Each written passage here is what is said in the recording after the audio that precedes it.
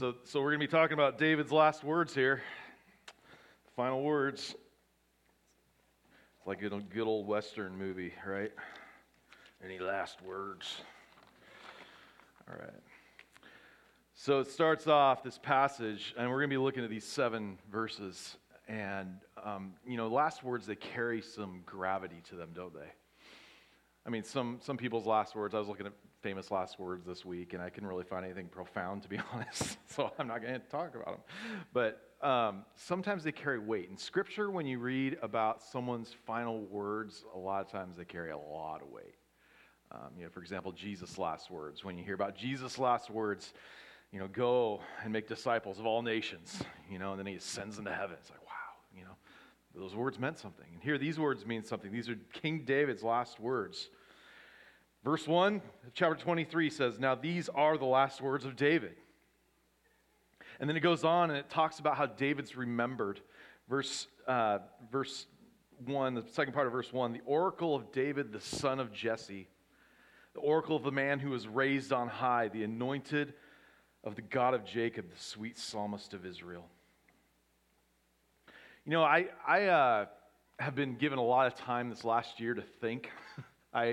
During COVID, one of the things I did during COVID was I started a new business. And I've been taking a little more than a year out of vocational ministry. I'm not getting paid to do ministry. I've taken some time away from leading and just doing some of those things. I needed some time to kind of get some space in my head and get some priorities in order and those kinds of things in my life. Nothing too bad, nothing scary. Just needed a season like that. You need those every once in a while. And, you look at the Apostle Paul, and he was planting churches, and he had to take time to go work and make tents and stuff in between church planting projects and raise up new leaders and meet new people. And I guess that's kind of the season I'm in right now. And what I've been doing is I've been woodworking. So woodworking is in my family. I'm like 3rd generation woodworker. I don't know if my great-grandpa did woodworking. I know he was a farmer. But anyway, 3rd generation woodworker. My grandpa he helped even build the Grand Coulee Dam. My dad, I grew up with him. He built custom homes, designed them, went from design to handing off the keys. We did the whole entire thing, built houses. And so I've taken up woodworking kind of in my adulthood. Knew how to build houses, and this is really the first time that I've taken time to focus specifically on woodworking. But what I love about working with my hands is, when I'm making a cabinet or making a piece of furniture, or the other day I made a pipe for someone. Anyway, then what I love about that is I get so much time doing mundane activity that I can just think and reflect and pray. And so I'll be sanding for 3-4 hours straight with my random orbit sander, just going back and forth, real exciting. But I'll be thinking about things, and I'll be kind of reflecting on, the last year of my life, or the last, several years of my life. And I've found my thoughts a lot of times over this last year, maybe it was COVID, I don't know what it was, but directing toward my own death. Nice warm thought for Sunday morning. But I don't think it's the worst thing. The Puritans used to write about this, about the value of reflecting on your own death. I think when we go to a funeral and we hear a eulogy of someone, it causes us to reflect on our own lives and our own path that we're on and what we're doing and how we're using our lives, to the benefit of the world. Hopefully, God's using us for that purpose. And here you see in David's words, you see these last words. It starts off, I love the description before it actually gets into his words. It kind of is like a eulogy. It talks about who David was and how he's remembered. And this is a pretty flowery description of David. If you look at this verse 1, it's nice. I mean, oracle of the son of David, the son of Jesse. Jesse came from a common family. He was the runt of the litter. Remember, they brought all of David's brothers in to see who was going to be the next king, and then they said, oh, we got one more. If these guys aren't it, he's out in the field tending sheep. Oh, that guy? And so they brought David in, and humble little kid, he became the king. It was amazing. Son of Jesse says that he was the oracle. This is the oracle of the man who was raised on high. And I love that because it shows that even though David was humble, and we know that this author, even though he gives a flowery description, eulogy of David here, we know this author knows he wasn't all great. I mean, he talks about some of David's darkest darkest seasons. But what I love is it says that he was the man who was raised on high, the anointed of the God of Jacob, the sweet psalmist of Israel. And God does that sometimes. He uses the most broken people and the most humble of places and people and circumstances to show his greatness. We definitely see that in the life of David. Whenever I think about my own death or my own life, my death in the light of my life, I always think, what am I going to accomplish? Who am I going to be? How are people going to remember me? And I have to say that over this last year, there's been a shift in my thinking. Only something I can probably attribute to the grace of God and his goodness toward me. But I've gone from thinking in my life, what do I pursue? How do I become something? Even though it's been good things, like I've wanted to go into ministry ever since I was 14 years old, and I've wanted to be a church planter, start new churches and be a missionary ever since I was, my early 20s. But it's always been a pursuit of those things. My identity's been wrapped up in those things. Even other good things like being a father or being a husband, all good things, important. Definitely want to pursue those things. But what I've found the change and the shift in my mind is that nothing really matters in my pursuit unless God is behind it. And that might sound trite, maybe a little cliched, but I think God's been good enough to allow me to go through some circumstances and maybe even challenge some of the beliefs I've had, and will continue to do that, I assume, for the rest of my life so that I can become more dependent on him. And so the question for me hasn't become who will I become, but rather who is God? Who is he in my life? How has his greatness been shown? And I'm growing in that, and I continue to grow. And that's really kind of the Christian life, and we see that in the life of David. And then he goes on, he says that the Spirit of the Lord speaks by me.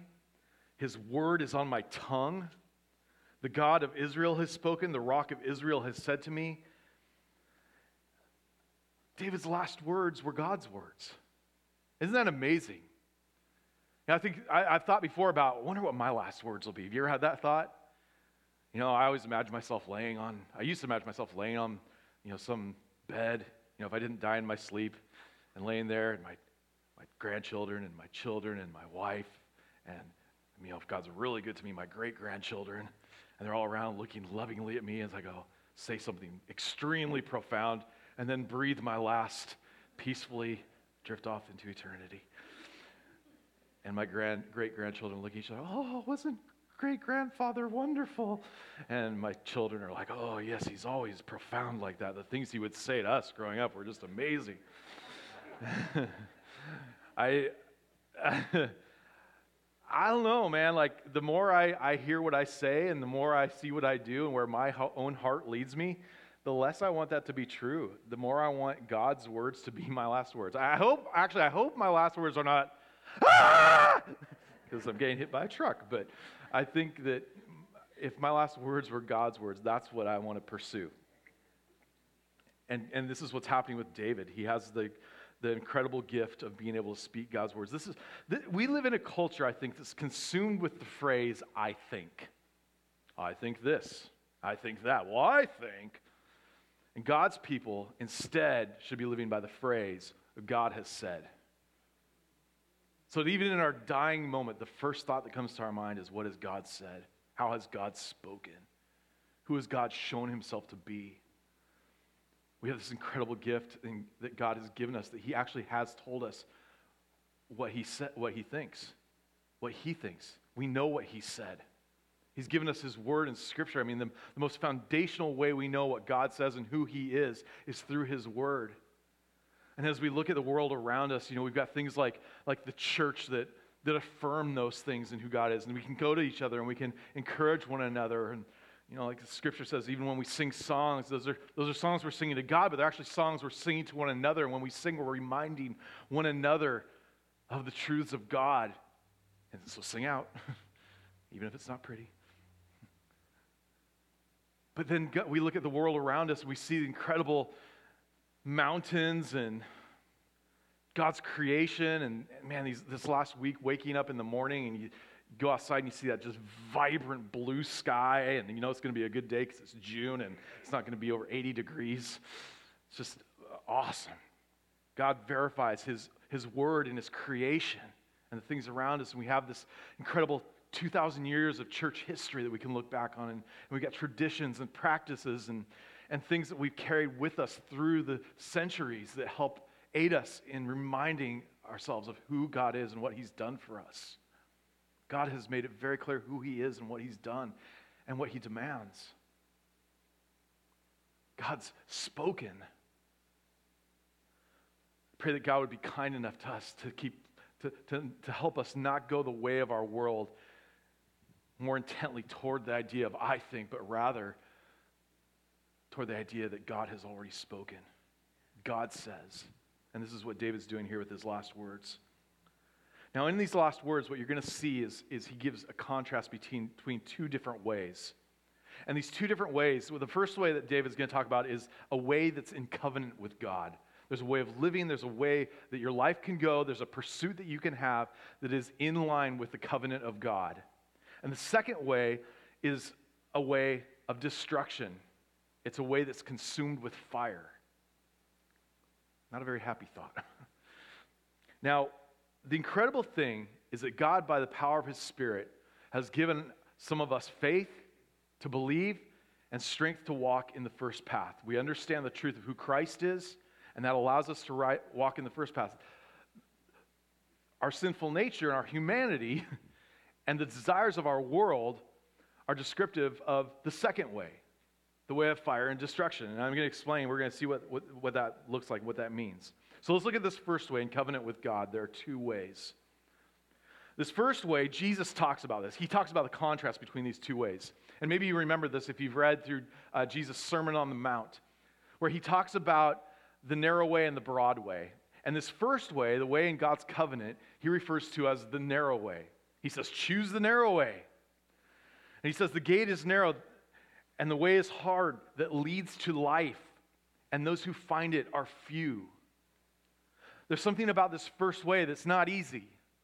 Those of you who live the Christian life, I think we talked about this last time I was up here, that a lot of times many of us who are saved were told, oh man, if you come to faith in Christ, everything's going to get great, everything's going to be easy, and you're going to have your best life now, right? Problem is, that's not usually what happens. All you have to do is read the book of Acts, for example, in Scripture. And you find out that most of the men that follow Jesus, the people that follow Jesus, had an extremely difficult life. They continued to be faithful to God and love him and serve him, even in the midst of severe persecution and incredible circumstances like that. Life doesn't always get easier. So then we're left with the question of what is the point of life then? If the point of life isn't me being happy and enjoyable and loving every moment, what is the point of life? Because doesn't our world teach that? That the point of life is that you get the most out of it.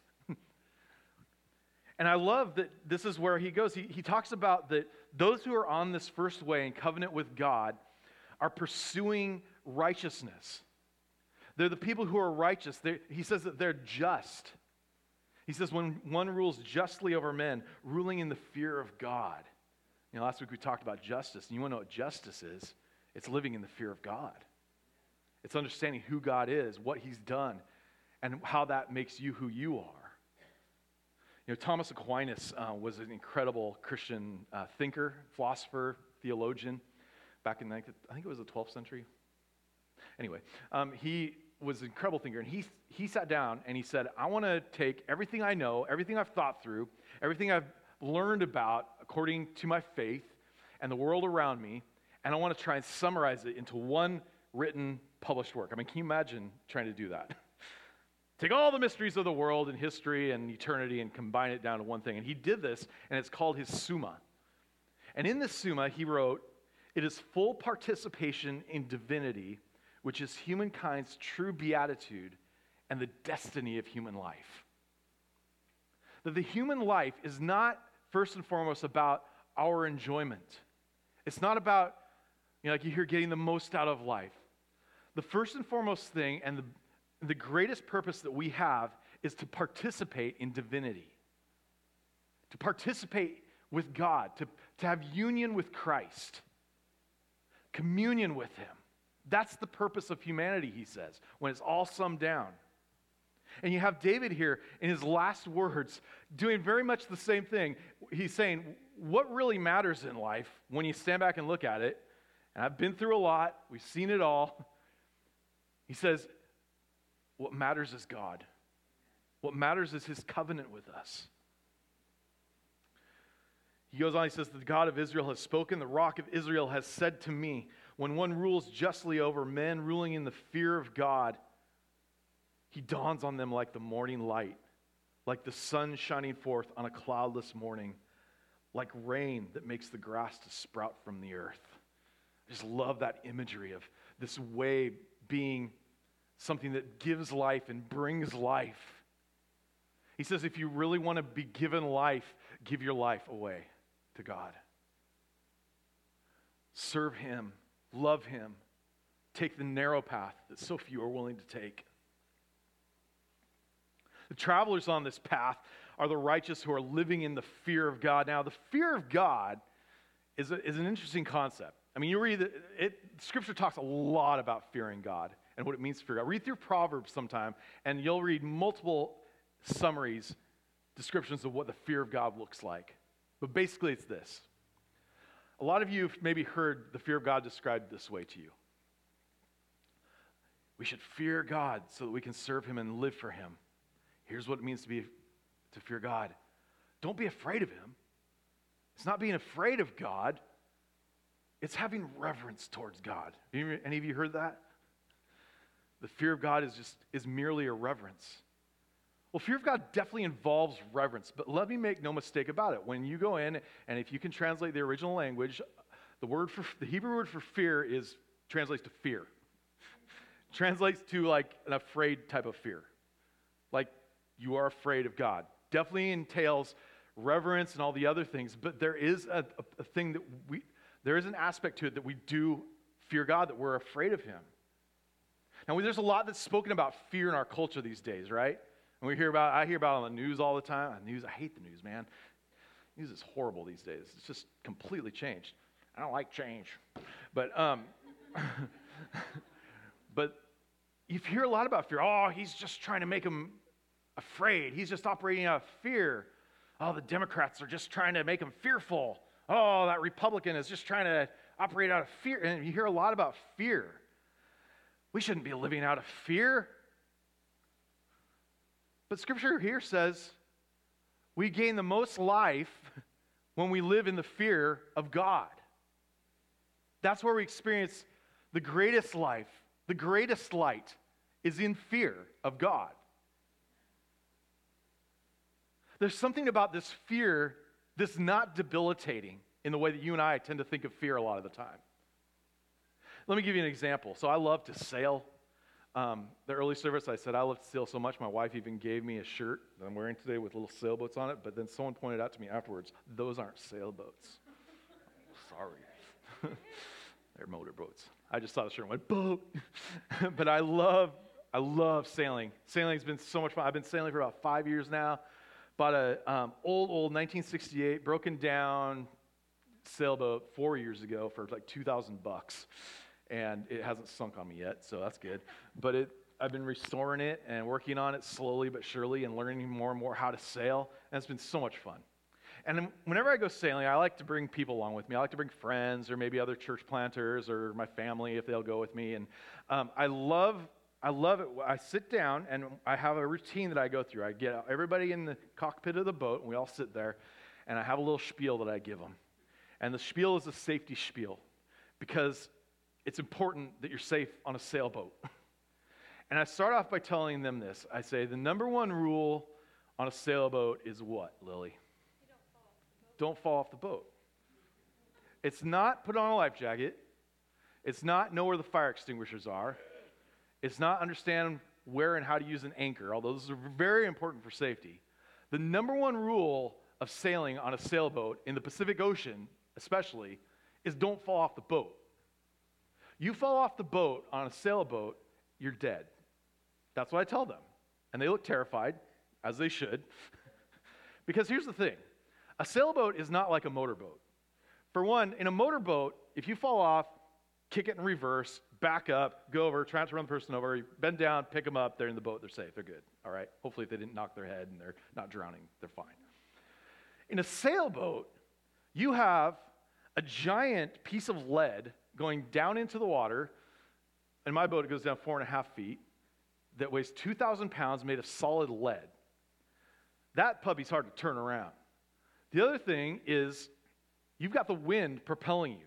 It's not a motor that you can just kind of kick into. I can't just command the wind. I'm not Jesus to reverse and start going backwards so I can rescue the person. It takes forever to turn around. Then, as you're turning around, the Pacific Ocean has these waves, like incredible waves, and sometimes there's lots and lots of wind. And it's hard to see, and you might lose the person in the waves. So you've got, while you're turning this giant boat around with a big 2,000-pound ballast going down into the water, you've got to turn this boat around, keep an eye on the person, get ready with the safety ring to throw to them. If you fall in the water, you're probably dead. So I tell people the number one rule on the boat is don't fall off the boat. Now I tell them that, yes, I want them to be afraid of falling off the boat. I definitely want them to be afraid of falling off the boat. But I tell them this not so they can have a miserable ride being scared of the water, scared of falling off the boat, but so that they can enjoy the ride. So they can get the most out of their time sailing together, so that we don't have to go through a horrific time of trying to get them out of the water. We want to enjoy the wind on our face and the splash of the water when you hit a wave. And maybe if you're lucky, you see a bunch of dolphins. Ooh, that's fun. That's my wife's favorite part. But it's for their enjoyment. There's a good kind of fear that's life-giving. And this is the kind of fear that we talk about when we talk about the fear of God. It's a fear that's meant to give life. Yes, we know who God is. We understand what he can do. We understand that our eternity, and we sang already, salvation is the Lord's. It's not ours. We understand that he holds these things in his hand, and he has the power to give life, and he has the power to destroy. That should give us some amount of fear. We should be afraid of God, but at the same time, we're not afraid of a God who's out for our destruction. We're not afraid of a God who wants to make our life harder. He's a God who's completely loving, completely trustworthy. He's a God who is completely holy and right in everything he does. And so we can put our fear in him, knowing that he knows best, that he has the best, and that life can be lived for him in trust. It's a gift God's given us, is the fear of God. Now, the fruit of the fruit of this first way, covenant with God, is light and life. And I love that he talks about the sunshine coming up in the morning. Have any of you been waking up early during this summer? I know Jeff Ludington was at the early service, which they got psyched out when I got up here. They were like, we thought we were getting Jeff. But Jeff loves to wake up early in the morning. I know it. Sometimes he's like, dude, we want to meet for coffee? And I'm like, not with you. I'm like, it's going to be like 5 a.m. or something. I don't do 5 a.m. But if you do get up in the morning, and sometimes I wake up early in the morning just because I have trouble sleeping in the morning sometimes. But you see the sun come up and you see the sky turn from this black. In our situation, there's light pollution, so it's not quite black, but it's black. It turns into this dark, dark, dark, dark blue. And then the gradient of the sky starts changing, where down the horizon you see this dark, and it starts coming up. The light starts coming into the darkness. And before you know it, the sun's in the sky. It's shining brightly. Everything around you is beautiful, especially this time of year. And if you have blue eyes like I do, you're almost blinded and have to go get your sunglasses, because then you won't be able to see. This is how the fruit of those who fear God is described. This is what the life is like. It's like light coming into darkness. It's like vibrance coming into a situation that was dark and unknown. And this is what David's getting at. He's saying that that's not only the experience of this person, the just person who lives in righteousness, but it's actually what they bring to the world too. He says when someone leads in this, the people around them experience that kind of light. And it's like the sun that comes up, shining forth on a cloudless morning. And he says it's like rain that makes grass to sprout from the earth. And first time I read this, I was like, wait, he's just talking about sun. Now he's talking about rain? I grew up in the Pacific Northwest, and so I don't particularly like rain. I had rain like every single day, and it was that dark, dreary, just oppressive rain. It was gray, and your bottom of your jeans are always wet, and it's just miserable. 9 months out of the year, but there's those 2 or 3 months that are awesome. But I grew up, I don't like rain. And when we moved to Southern California, I can remember I used to run to the window every morning for like the first 2 years we lived here. And the first thing I do, I wake up, run to the window and go, is it sunny out? And I see the blue sky, I'd be like, yes, it's sunny. Because you got to understand, in the Pacific Northwest, if you grew up there, like, I mean, a sunny day is like, I mean, you don't do anything. You quit work for that day. You just skip work. You skip school. You don't go to church. Like, I mean, it's like, as a pastor in the Northwest, I always hated it when it was sunny on Sunday because I was like, no one's coming to church today. But what he's saying here is it's like the rain that gives life. When we moved to Southern California, I loved the sun, but it was after our 8 or 9 year drought. You know, you can't keep the grass warm or grass green. You can't, air conditioning is just like an exorbitant price, and you're like, a little rain would be kind of nice. And my kids grew up in Southern California, so they see the rain much in the same way I see the sun. They see it as this life-giving, incredible thing, and then it rains, and like a week later, all your succulents in your garden are just like bursting with life, and flowers are blooming, and the grass is growing. You're getting out and mowing it, and that smell comes in, and you're just like, man, that rain brought life, and that's what David's talking about here. That's another fruit. That's another result of the life living in fear of God. Is this life? It's just life-giving, like the rain that causes things to sprout forth. Now, this life, you might be wondering, how is this made possible? Okay, we've seen God's standard already, is that those who are on this path are the righteous, who are living in the fear of God. Now, when I think about that, I look at my own life, right? And I'm thinking, am I righteous? I mean, are you guys righteous people? Yeah, maybe, right? Kind of a little bit. Do you fear God? I mean, is every moment of your life in fear of God? You're always walking around mindful of Him, and your own desires never get in the way. And no, we don't live that way. That's not the norm for us. I mean, there's this tension in the Christian life where we want to live for God, we want to love Him, we want to serve Him, and we experience His goodness and grace in our lives. But then, simultaneous to that, we can be experiencing forgiveness and then also completely sinning and dealing with this dark part of our souls also. There's this challenge that we live with. And what this passage says is that if we want to be in this first way, that we've got to be righteous, living in the fear of God. So does that mean that when I'm living righteously and I'm living in the fear of God, that I am on the right path, but then suddenly when I start sinning, I switch over to the other path? What happens? What do we do with that? How do we stay on this path? Well, this path is only made possible by divine will and nature of God.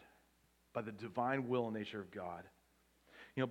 He goes on here, he says, "For does not my house so stand with God? For He has made with me an everlasting covenant, ordered in all things and secure." And I love the idea that here's David. He's lived a life. I mean, I suppose on the leadership continuum of great and bad leaders, he's near the top of good leader in the Old Testament at least. We know there's some pretty bad leaders there. But we also know that David's life wasn't all pretty. I mean, there's some things that were written about him that were pretty dark. Things that he confesses that are very dark. Darker than anything I've ever done. So he's writing this, but he's saying, but doesn't my house stand with God? Don't I still stand in this fear and this first way? How can he say this when he knows himself that he's living in rebellion of God? It's because of the covenant of God. He says, for He has made with me an everlasting covenant. This isn't a covenant that just takes place sometime when you're a good boy. Or sometime when, He's feeling like being a nice God. This is a covenant that lasts all the time, has been around since the founding of the earth. And we see the unfolding of God's covenant throughout Scripture. What's a covenant? A covenant's an agreement. Maybe some of you have lived in a neighborhood that has covenants where the association agrees to give you something like, nice sidewalks or whatever, or a swimming pool. And you make the agreement in the covenant that, yes, I will be able to use the swimming pool if I pay my fees and I keep my lawn mowed. That's like an idea of a covenant. Two groups coming together and making an agreement with one another.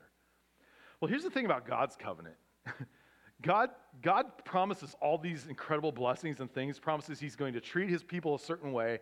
He's going to be their God. They will be his people. And then what does he demand from us, from his people? I can't hear. Obedience. Yeah.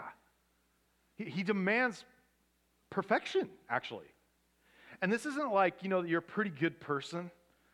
God demands complete faithfulness, complete righteousness, perfect justice, and faith. Wow. Kind of fall short there, don't I? What do we do about that? Well, God's covenant is so incredible. Here's how the covenant has unfolded throughout Scripture. It started way back in the Garden of Eden. Okay, where God created everything, and he got man and women, and he says to people, he says, I want you to fill the earth and subdue it. All this is for you, and I want you to manage it. And that's the first part of the covenant. He gives it to them and asks them to stay faithful to him. First covenant, does God stay faithful? He stays completely faithful. Still staying faithful to that covenant to today. We still have dominion. We still manage God's earth. He still gives us an incredible creation. But has God's people stayed faithful? No. It's like the next chapter of the book after the covenant's made that man just completely fails. Like goes back on the covenant. We can't even look at an apple, and I don't even really like apples, but like we can't even look at an apple and resist it without God, or fruit, I guess, without God, without rebelling against God. We want it so badly for ourselves that we're willing to give up what God has given us for that. And then you go on Noah. Remember the story of Noah? You saw that movie with Russell Crowe, that weird movie with Russell Crowe. But you might know the story of Noah, even if you haven't grown up in church, that, all the earth, all the people God created were basically the whole world had become rebellious. We think our world is rebellious and anti-God. That world was crazy rebellious and anti-God. I mean, it says everybody, and that only Noah and his family were the righteous ones in the midst of all these evil people. I mean, that sounds terrifying to me. And so you've got Noah, and the way God decides to deal with this problem is by, in his mercy, preserving Noah, but in his judgment, destroying the rest of the earth with a giant flood. And this flood, you can actually read about it in almost every single culture that has a written history or a written narrative in the past. They speak about this flood. It's amazing. And we know that God created this flood, and then when everything was destroyed and God preserved Noah, the water subsided. Do you remember what God placed in the sky? He placed the rainbow in the sky. And he says, I'm going to put this rainbow in the sky so that I can remember my covenant with you. God is saying, you don't deserve it, but I'm going to continually remind myself. Every time you see a rainbow, and we see a lot of rainbows in our culture, don't we? It's meant to be a reminder of God's covenant with us. One time I was in Hawaii, I saw a double rainbow.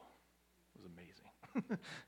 Rainbows, and just remembering, every time we see it, we remember God's covenant with us, his faithfulness. And when we're remembering, the scripture says that God is also remembering the covenant with his people. Then you go on to Abraham, and Abraham, he promises that he will make, by the way, the rainbow, God's promise was to never again make a flood like that. He will never destroy the earth like that again. We can rest on that promise. Then Abraham comes along. He promises that Abraham is going to become a great nation and name. There's going to be all kinds of descendants going from Abraham. He says, you're going to have as many descendants as there are grains of sand on the beach. That's a lot of descendants. And God promises that to him. He promises that he's going to be the father of nations, that families are going to be blessed through him, and he promises him land. And then Moses, Moses leads the Israelites out of bondage, and they wander in the desert for 40 years. But he promises Moses, he renews the covenant with the leader Moses, that there's going to be a blessing and a curse, and he promises the land also to him, renews this covenant. And then along comes David, who we're talking about today. And he says to David, your name is going to be made great. He renews the whole covenant that he had kept, that had been with his people ever since day one, had never, ever changed. It had been the same promise. God had remained faithful, even though people had continued to rebel over and over and over and break the covenant with God. God still kept his end of the deal. And he tells David, I'm going to, again, give you a name and a land, and your house and your line are going to be made great because through that, I'm going to do something amazing. And you're left kind of wondering, I wonder what it is. What could it be that God's going to do through David? And then you start reading through the prophets, and you get to like Jeremiah, and I'm going to read you this because in Jeremiah 31, you read about the covenant, and God is going to do something a little new here. Same covenant, same faithfulness, same God, but listen to this. He says, behold, the days are coming, declares the Lord, when I will make a new covenant with the house of Israel and the house of Judah, not like the covenant that I made with their fathers on the day when I took them by the hand to bring them out of the land of Egypt. My covenant that they broke, though I was their husband, declares the Lord. But this is the covenant that I will make with the house of Israel after those days, declares the Lord. I will put my law within them, and I will write it upon their hearts. And I will be their God, and they shall be my people. And no longer shall each one teach his neighbor and each his brother, saying, know the Lord, for they shall all know me, from the least to them to the greatest, declares the Lord. For I will forgive their iniquities, and I will remember their sin no more. He says the way my covenant is going to last from now on, I'm going to erase their sin from my memory. I'm going to erase their iniquity. It's going to be gone. You say, okay, wonderful, but I still sin. So did God not follow through? And that's where we keep going here. Because this new covenant, you read on, you get into the Gospels, Matthew, Mark, Luke, and John. And if you read through those, you'll read all about Jesus and why he was sent to earth. That when he was born, it says, the Apostle John in his Gospel says that the Word became flesh. And the Word was with God, and the Word was God in the beginning, he says. And he says that Jesus came, and Jesus was fully God and fully man. He had two natures. Completely 100% human and completely 100% God. And this was God's incredible way of showing the utmost of his mercy toward his creation. It was God showing that he still remained true to his covenant, even though we continue to break it over and over and over and over again. He's going to send another human into the world. Himself is going to intervene as a perfect God, give up his rights to divinity, give up his rights to everything, to humble himself to become a human and die the death that we deserve, get the judgment that we deserve for our breaking of the covenant. And Jesus steps into earth and he lives a perfect life. And then he's crucified, paying our penalty. And then what happens is something completely miraculous, is Jesus doesn't stay in the grave. He defeats sin and death. It says that on the cross when he died, he bore our sins, and our sins were no more. So that's that prophecy in Jeremiah coming true. And then he rises 3 days later from the dead, completely defeating it. And it doesn't stop there. I mean, that's not enough. Jesus shows himself to people for 40 days on earth, and then he ascends into heaven. And Scripture says that this God-man who humbled himself, became obedient to death, even death of the cross, is now exalted to the highest place. And he sits right now on the right hand of the Father. And his name is praised as the greatest name above all names, above the earth, in the earth, and below the earth. That every single being, no matter where they are or what their eternity is now saying, yeah, that's the greatest name of all. This is where Jesus resides. And what happened on the cross is because Jesus bore our sin and he took our sin and he killed it. God now follows his word in this new covenant that he now casts our sin and iniquities aside. And now what happens is through faith, we now receive everything that was entitled to Christ. And that ought to blow your mind. That we are entitled now, we receive what Christ was entitled to because of God's action on our behalf. This is a God to be feared because he's a God of love and mercy toward us. And he's demonstrated that over and over and over again throughout all of history by staying true to his covenant when we haven't. You know, this covenant matters because, here it says that his covenant was ordered in all things and secure. That's what David says here. That phrase, ordered in all things and secure, was a legal terminology from these ancient times that you read in other areas, other places too. It kind of says this is a binding thing. This is justice ends here. This is the ultimate goal of justice and God's will,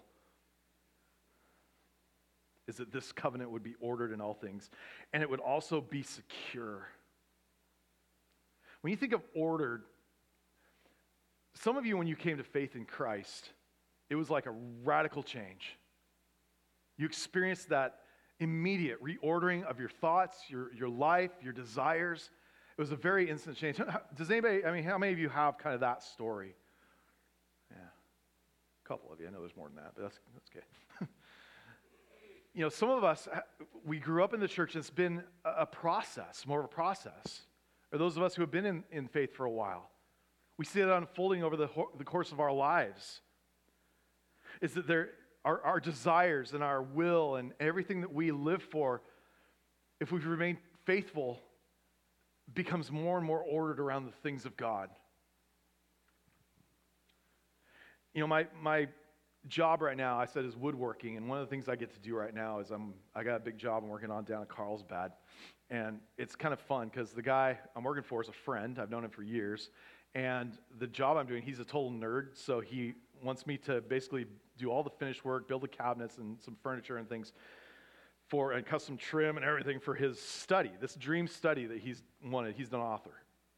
And so I get to do this, and he's a nerd, so he loves J.R. Tolkien, and so I'm making it in the style of The Hobbit and Lord of the Rings, so it's a really fun project. I love it.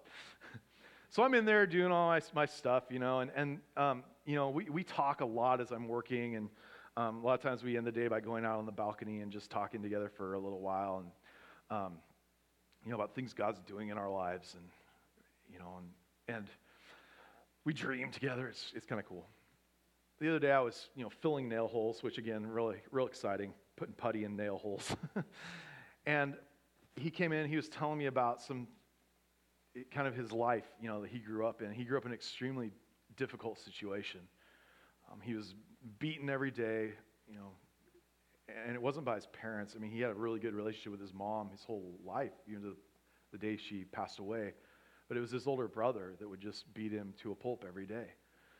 And he was terrified of his brother, and I looked at him and I said, well, didn't your parents, weren't they there? Didn't they protect you? Like, what was the deal with that? And he said, well, my brother, he goes, I can remember going and I'd go to tell my mom as a little kid what was happening to me every day, and I can remember several times my brother would be back there just doing that, like if I said something that I was going to get another beat down. And so his brother, my friend became a Christian when he was, in high school, and has lived for God ever since. He was a missionary in Wales and planted churches over there, and now he's helping plant churches here in the United States, and just a really incredible man with an incredible family. His brother has gone on and kind of followed the second path we're going to be talking about, but it's been a way of destruction. He's been involved in all kinds of destructive behaviors, addiction, been in and out of prison, hurt other people in the process. He's continued that abusive kind of life, and has become just like the most staunch atheist. And we're not talking I don't believe in God kind of atheist. We're talking about I don't believe in God, and everybody else who does should suffer for it. And the other day when I'm filling my nail holes with putty, I hear my friend in the other room, and he's kind of talking on the phone to a guy and going through the book, some passages in Romans together, and I'm thinking, okay, yeah, he's a Christian guy, missionary. Of course, he's talking about Romans on the phone. That's what you do. At the end of the conversation, he goes, "Yeah, this is amazing. Yeah, we'll keep talking. We'll do this again tomorrow. I love you." And he came walking in. He had this look on his face, just like something incredible had just happened. And he walks in. He said, "I go, who was that?" He goes, that was my brother. And he said he just came to faith. I go, wait, how many brothers do you have? And he goes, no, my only brother. And he said that his brother had come to faith and was just his whole world was being turned upside down. Everything he believes, everything he thought that he was going through, all that, and for the first time ever, really, in his own mind, seeing the goodness of God, and it was just blowing his mind. Later, the next week, my friend comes walking in again. He was smiling on his face. He goes, "You're not going to believe it." And I'm like, "What? What happened now?" And he goes, "My brother who just came to faith," he goes, "his son just came to faith." And he goes, "And they don't know each other came to faith."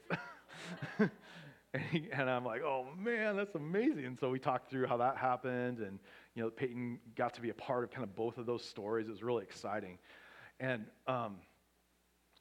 then he texted me later that week with a screenshot on his phone of a text from his nephew. And it was a picture, it was a meme or a picture, I guess it wasn't a meme exactly, but a picture of Luke Skywalker and Darth Vader fighting each other with lightsabers.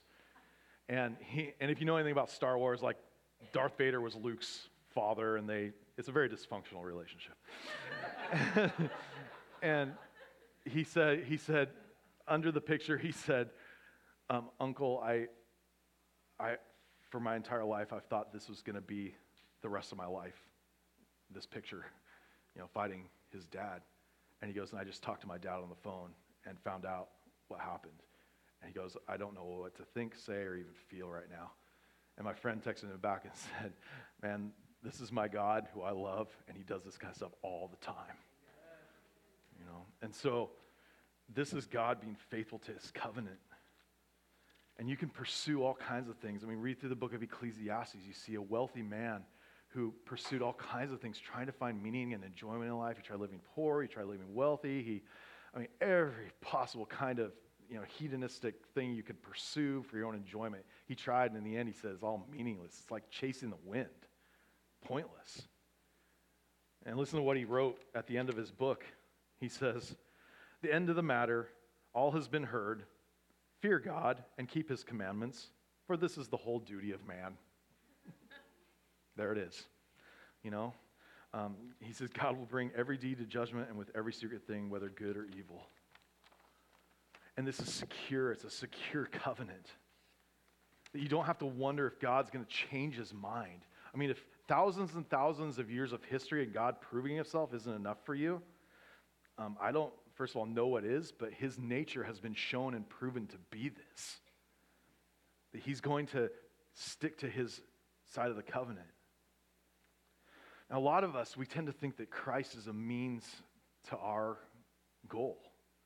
We think that if I believe in Jesus and I start serving him, then good things are going to happen to me. There's even some churches that teach this regularly. That, if you're a faithful person, you're living, you're going down that path, that things are going to do well for you. You might get rich. You might get everything you want. And if you don't, you better look out. We have a culture that teaches the same thing, I think. But look at what David goes on to say about this. He says, "Will he not cause to prosper all my help and desire?" David says that this is going to happen for those who fear God and love him, that our desires are going to be met, that we are going to experience a prosperity. However, what I think we fail to miss is that this is when our desires continue to become more and more God's desires. Amen. The more we live into Christ, the more we participate, as Aquinas said, participate in divinity with God, the more union we have with Christ, the more we become like him. The more we want to think the way he thinks, the more we want the things that he wanted. And so then our desires are met. And if you're a believer, if you're a true believer, the Spirit will work in your heart, and that will become the reality for you more and more, the more you live.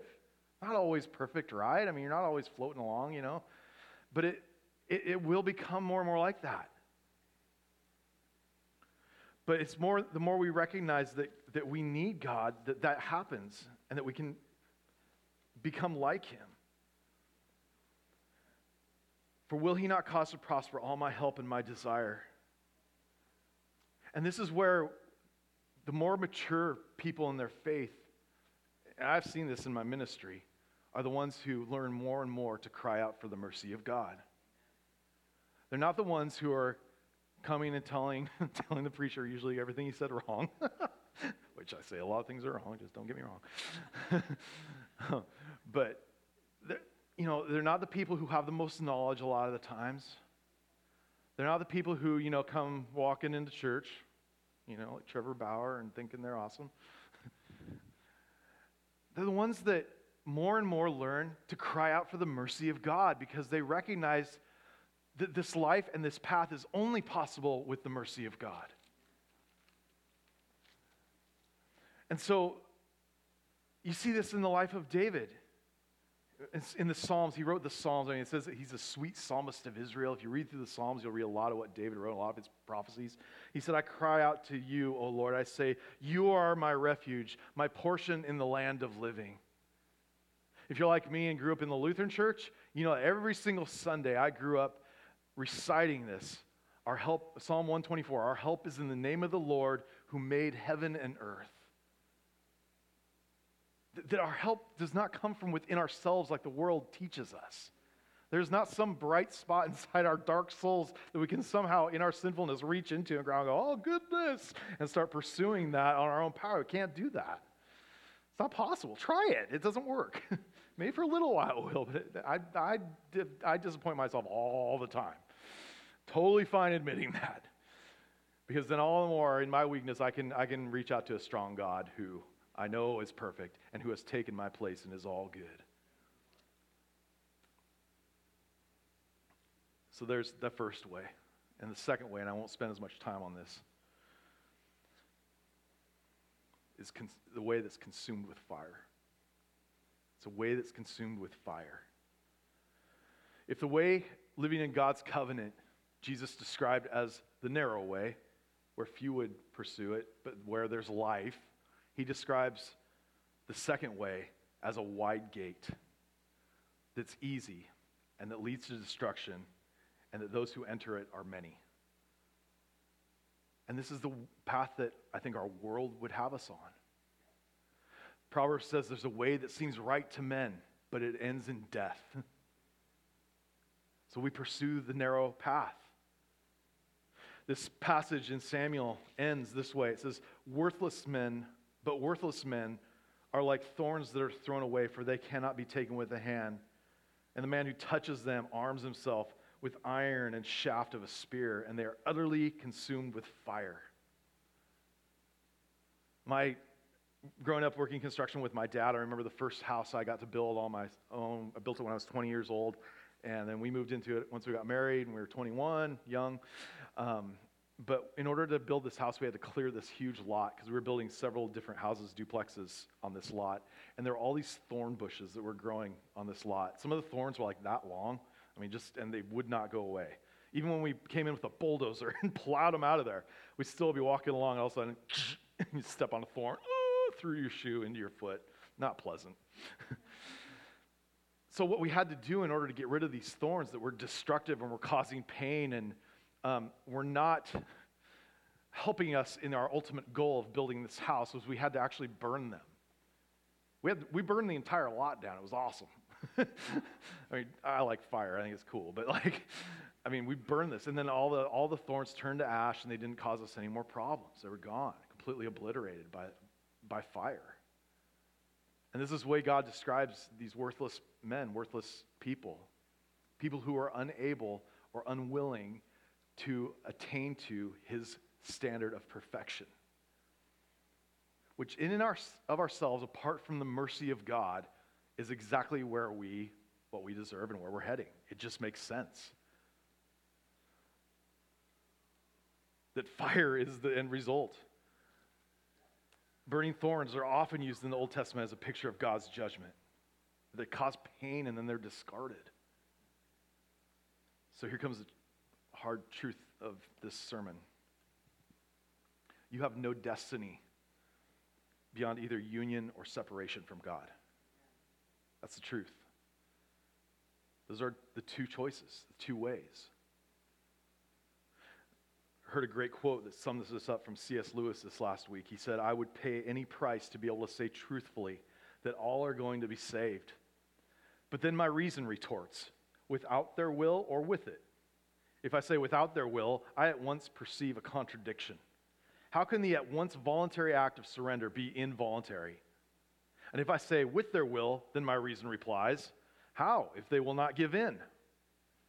There are only two kinds of people in the end.